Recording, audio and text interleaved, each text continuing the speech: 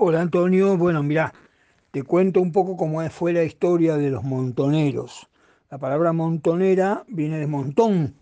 Antiguamente, cuando se peleó contra los españoles, eh, bueno, ustedes lo hicieron contra los portugueses seguramente también, a veces había eh, tropas del ejército irregular que salían en montón y eso le llamaban montonera. Era como un grupo de soldados o gauchos a caballo que atacaban a un regimiento español en forma desordenada, o portugués en el caso de ustedes. Eso se llamaba montonera acá en la Argentina. Bueno, de ahí surgió el movimiento montonero, que era un grupo de peronistas jóvenes armados contra la dictadura, primero contra la AAA, que era una organización de derecha peronista, entre comillas. Perón tenía un defecto grande, yo soy peronista, pero soy peronista de izquierda. Perón tenía un defecto grande, era que coqueteaba con la izquierda y con la derecha según cómo le venía bien políticamente. Y bueno, en algunos momentos que Perón coqueteaba con la derecha, se armó como una parte derecha del movimiento peronista que sigue estando todavía en la Argentina y que tuvo la expresión máxima fue el presidente Menem. Y después tenía la izquierda del peronismo, que era la parte más revolucionaria, que era más parecido a lo que está haciendo Cristina Kirchner ahora, que quería, por supuesto, mejorar y empoderar a los humildes. Ese grupo montonero era peronista de izquierda y peleó contra el peronismo de derecha.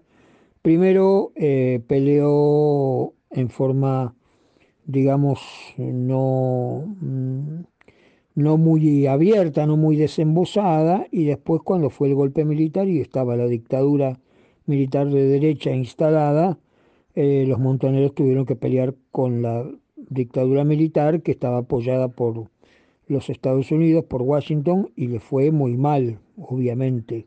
Yo no repetiría la experiencia de Montonera hoy en día, no desearía que se repita porque fracasó con muchos muertos, con mucho dolor, porque bueno, en Cuba había funcionado una revolución popular, pero había funcionado contra un gobierno débil, muy corrupto, con militares muy corruptos y con gente muy oprimida, demasiado oprimida que ya no aguantaban más a ese gobierno. No es lo que pasó después cuando el Che Guevara fue a Bolivia a querer levantar a los bolivianos. Los bolivianos estaban asumidos como que no había problemas con el gobierno, a pesar de que eran muy